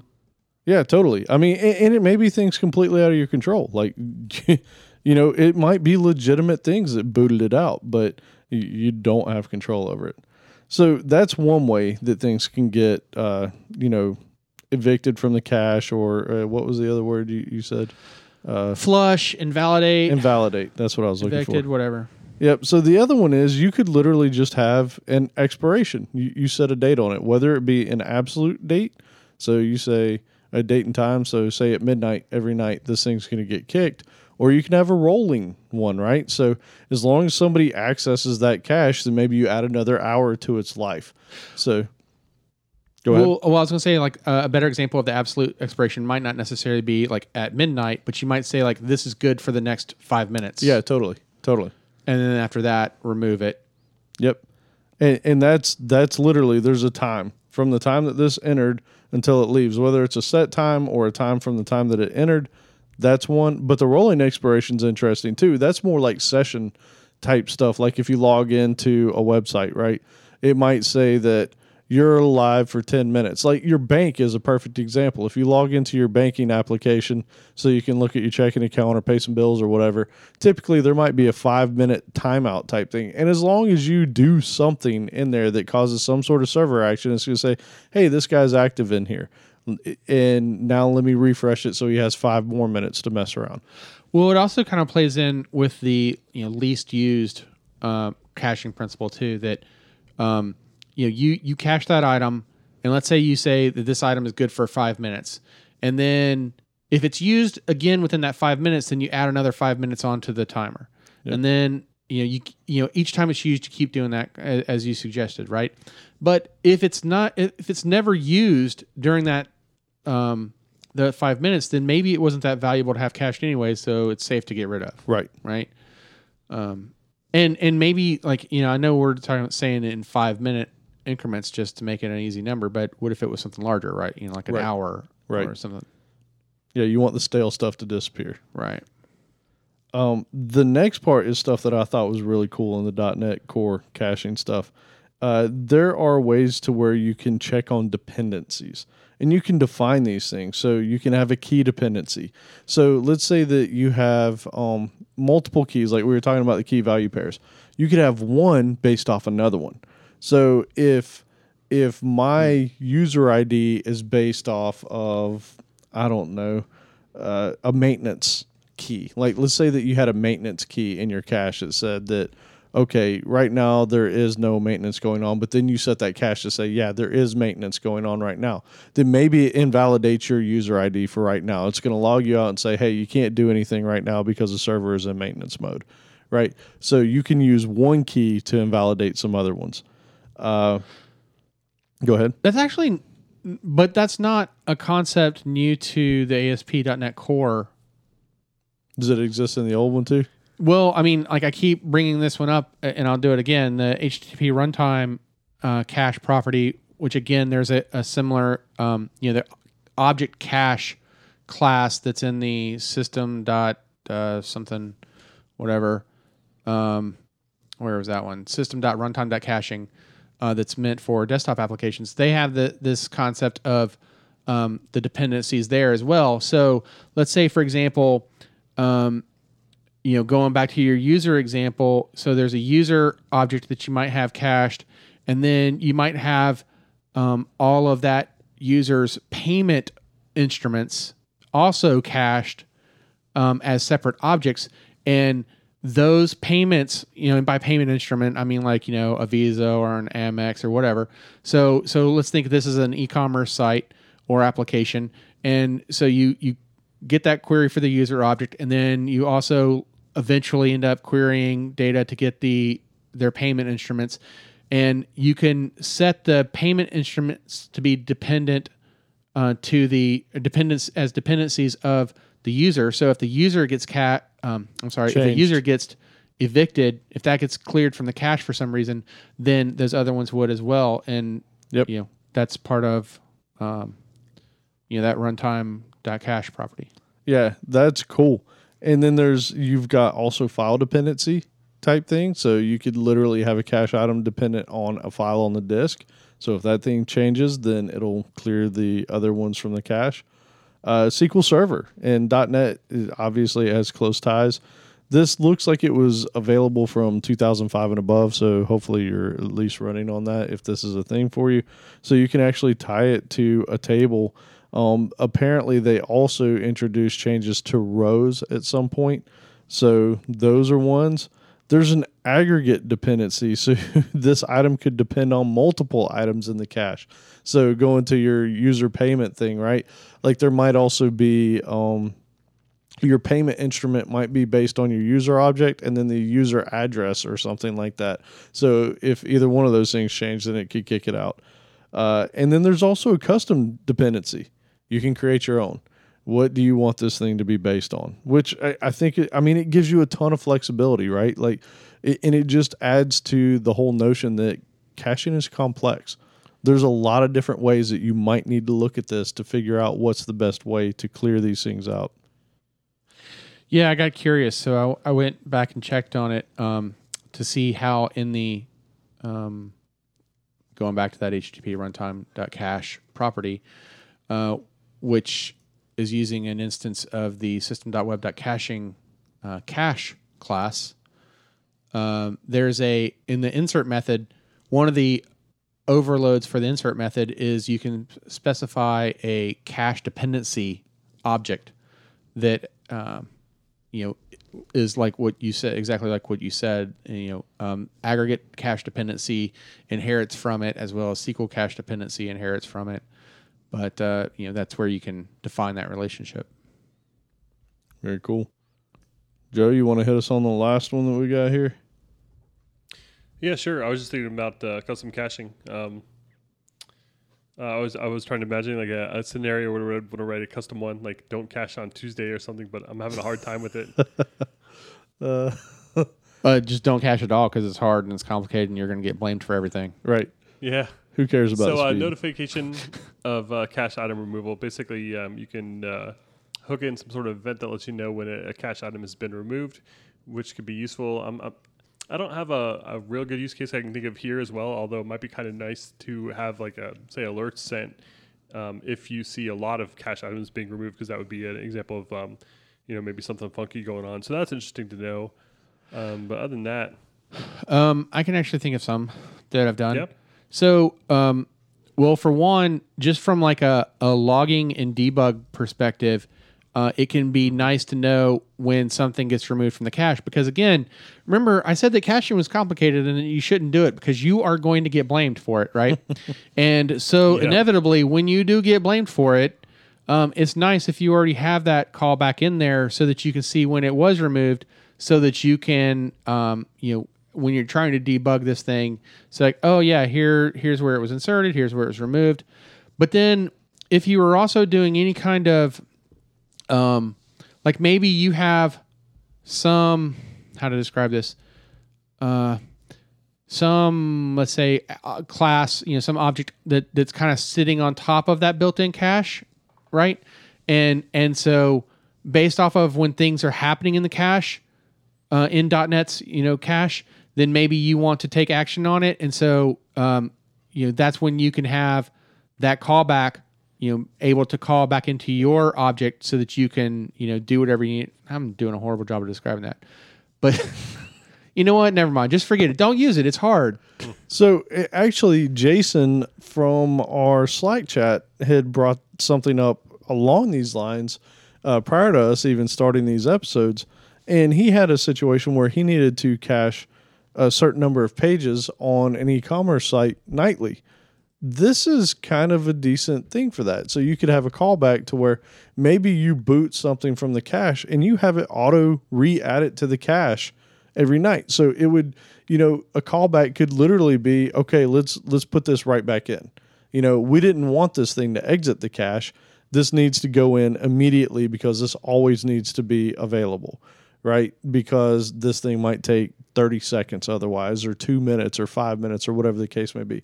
So that's actually a case to where you could have something like that. You have a callback that I feel like you could solve that differently though, but you could. Okay. So because immediately when I was thinking about that, as you were describing it, I'm like, well, why wouldn't you just set the expiration to be like way out into the future?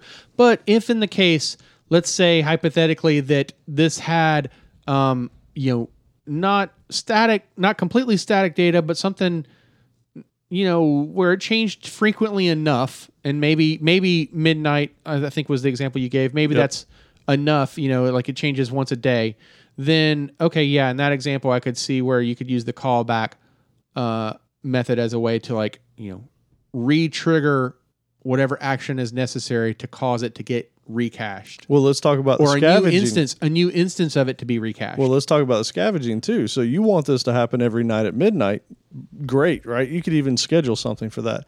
But let's say during the day something happened and it got booted because of some memory pressure.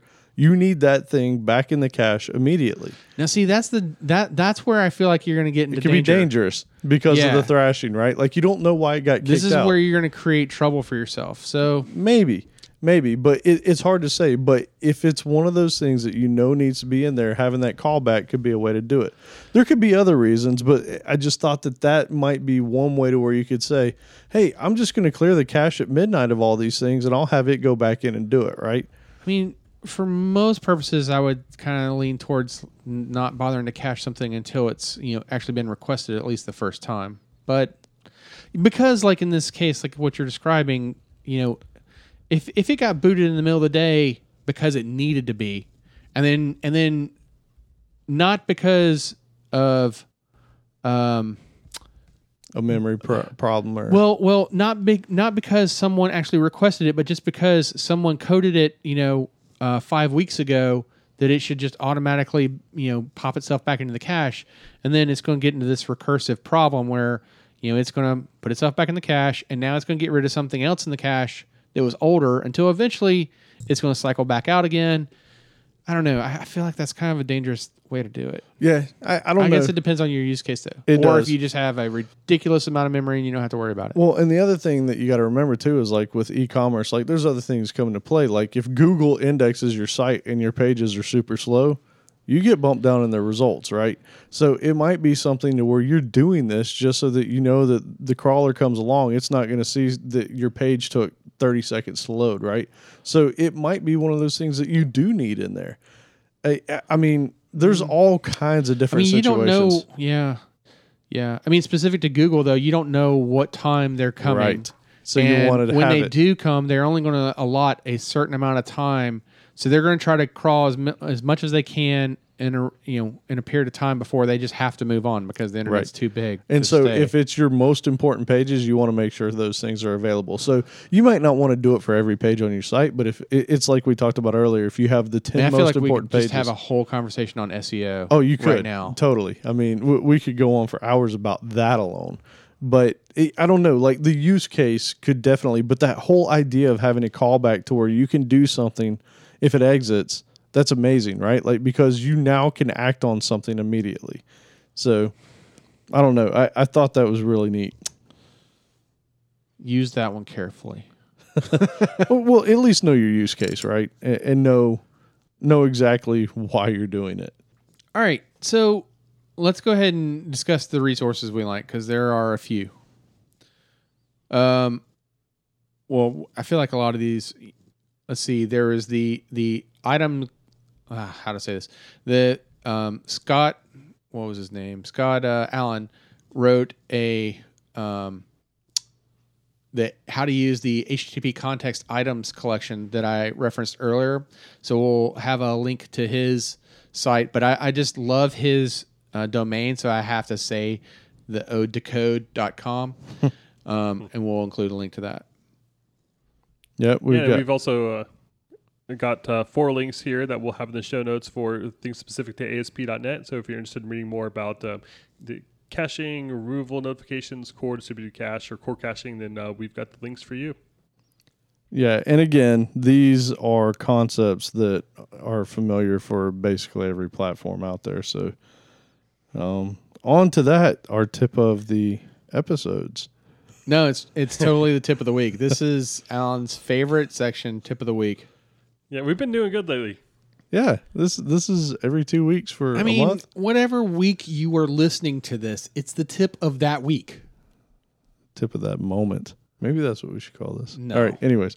All right, Joe, what you got? All right, I'm stealing this one from Mr. Automation, who you might remember from our reviews up above. Yay. He is also a member of our Slack channel, and he sent me a really awesome tool. It's Void Tools. Well, that's not the name of the tool. I think the tool is named Void Tool, but I'm going to double check that right now. It's called the Everything Search Engine. Sorry about that. And what it is a really freaking fast search for your computer. And if you've ever looked for something in on your C drive, then you know how miserable that can be. And I don't know why, but this does a great job at somehow indexing your computer. I think it might even run as a service. I'm not really sure how it runs in the background, but it's free and it's freaking fast. And so no more waiting for 10 minutes, going to the bathroom, getting a drink, coming back and seeing if it found your, Dropbox.exe, true story. And so you should download this tool. I used to use Agent Ransec for stuff like this, and I still probably will continue to use Agent Ransec because it's got a lot of really options, and I like the interface for doing like regex searches and stuff. But Agent Ransec builds its indexes as it's searching.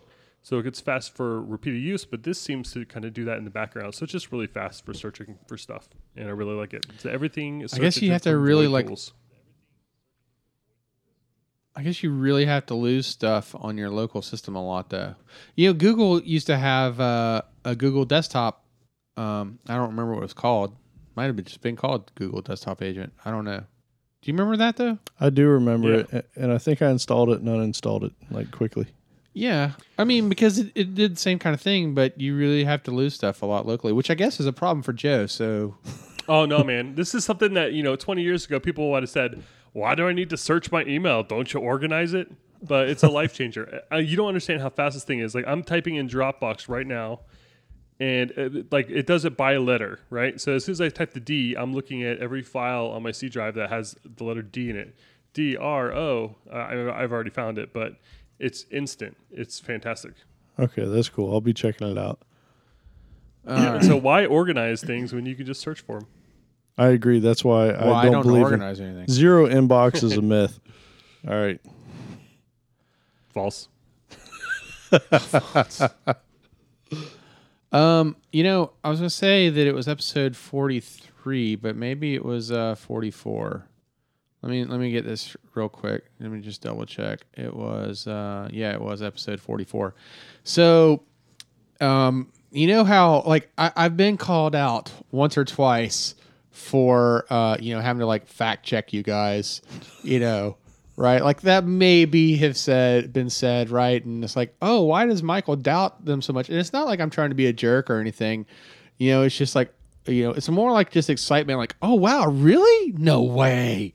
And of course I got to go check something out. So Alan made this claim in episode 44 that all of this talk about Bash on Windows was actually going to be amazing, and that I should take a listen to the show that MS Dev Show did with what was his name, Richard Turner, and give this a listen to and see what I thought about it. And I gotta say, Alan, I was wrong. You were right. The internet just heard that. That just happened. Listening to this guy, it was amazing. And this guy, like I even mentioned it during episode 44, this guy's whole job is to make the command line cool again. Like, how awesome a title is that, right? So, we'll include a link to that show again, to the MS Dev Show, but I also want to include the instructions, the install guide for the Windows subsystem for Linux, because that is my tip of the week, is, update your system so that you can get it. And if you're lucky, depending on your version of Windows and Enterprise, then, you can use that and you can have the best version of Linux distribution ever, which turned out to be a Windows distribution, which is really weird when you think about it.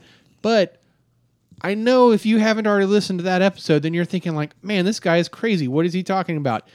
It's amazing. Just listen to it. I really don't know why. I feel like Microsoft did a disservice when they decided to call it Bash on Windows, because it's really so much more than that. It's Linux on Windows. They really, I don't know why they didn't just flat out call it Linux on Windows, because that's really, that states it better, in my opinion, than to call it Bash. Winubuntu. That's what they should have called it. On Linux. Yeah. And it's called the Windows Subsystem for Linux, which is also like only a name that Microsoft could come up with, right? Like, I feel like there should be like a Windows Subsystem for Linux 2016 Professional, right? Like, doesn't it feel like it should be like that?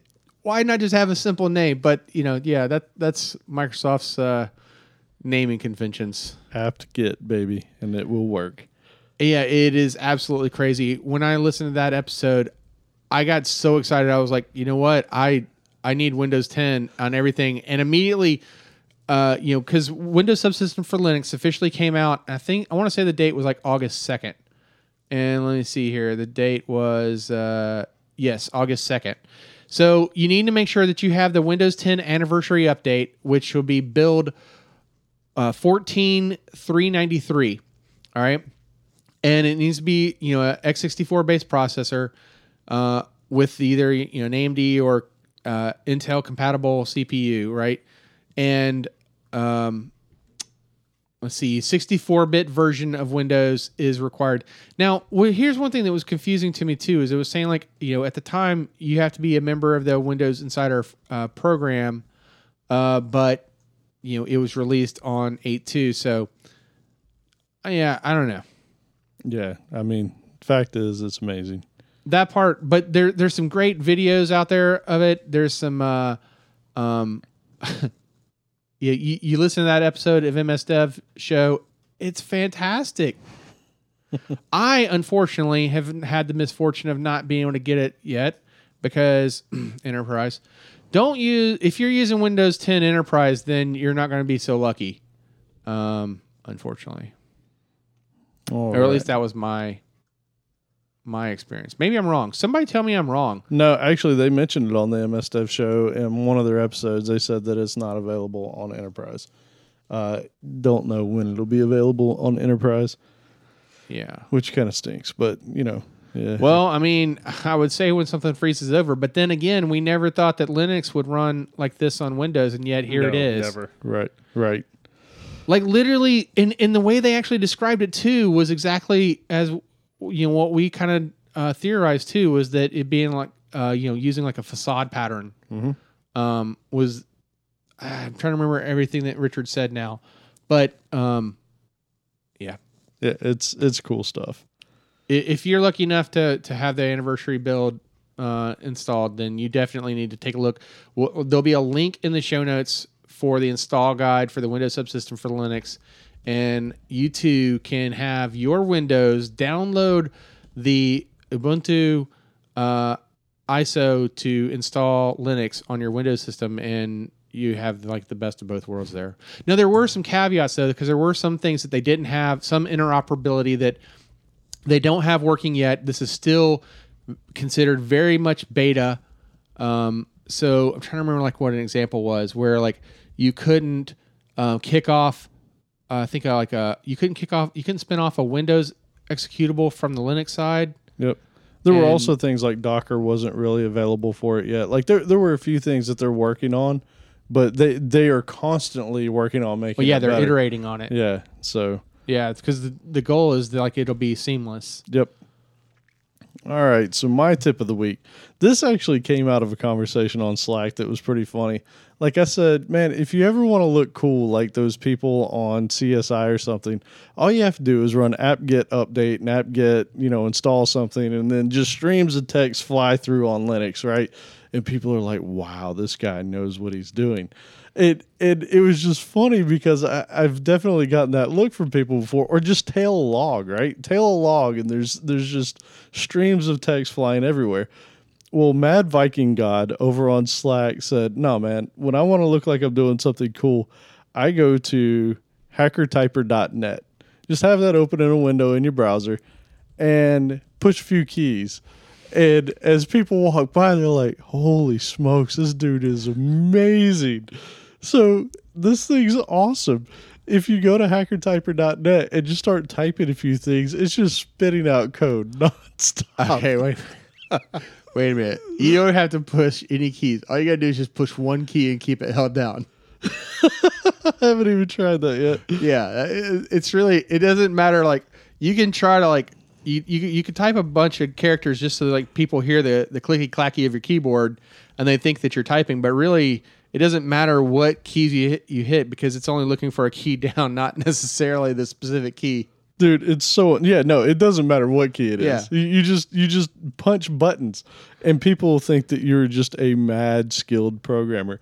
And it's in the monochromatic green on black background, so it already looks very geeky, and it's absolutely amazing. And it put a big smile on my face when he told me about it. So that is compliments of Mad Viking God over on Slack. So have fun with that. Put it up on your screen, impress somebody. Get a raise. Who knows what may come with this? You pretty much want to, anything below your function keys. Don't use the function row or else you're going to get tripped up. And the one key that I've found that actually does what it's supposed to is the delete key. Oh, does it really? Yeah, if you were to like go backspace on it, it goes backspace. Oh, that's awesome.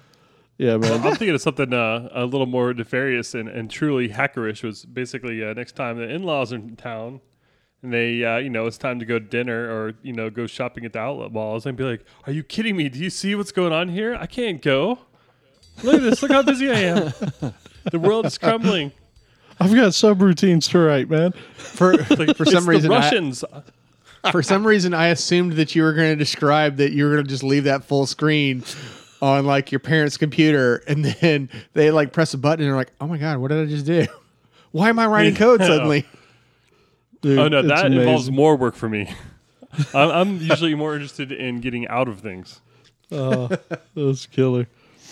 All right, so that wraps up our tips of the week. Yeah. Yeah, that's pretty much it. So last episode, episode 45, we talked about hardware latency, and we showed how saving copies of your data to faster and closer locations can save you, just astronomical amounts of time. And in this episode, we focused on a particular web framework and discussed some of the tools and frameworks, some of the tools that frameworks provide you, the programmer. And don't forget that there are also lots of other layers in place, things like ISPs, CDNs, browser cache, all sorts of other things that come into play. But we just wanted to focus on the kinds of things that are available to you in the framework that you're currently working in. And we took a look at caching in ASP.NET. And in future episodes, we're planning on, I feel like we keep saying this, but we're planning on diving into some of the more computer science-y type things and caching, taking a deeper look at some of the algorithms and data structures that we discussed today, and looking at some common strategies. So things like search engine, CDNs, and also like very programmer-specific techniques like memoization that can make huge differences in performance. And we hope you enjoyed it. So with that, subscribe to us on iTunes, Stitcher, more using your favorite podcast app. And like we've said before, be sure to leave us a review. You can visit codingblocks.net/review to find links to Stitcher and iTunes. Yep. Up there, you'll also find our show notes, examples, discussions, and more. Yeah, so send your feedback, questions, and rants to comments@codingblocks.net and follow us on Twitter @codingblocks, or head over to codingblocks.net and you'll find social links and really advanced show notes where you can leave really awesome comments. Indeed. Or not so awesome. I like the advanced show notes. We got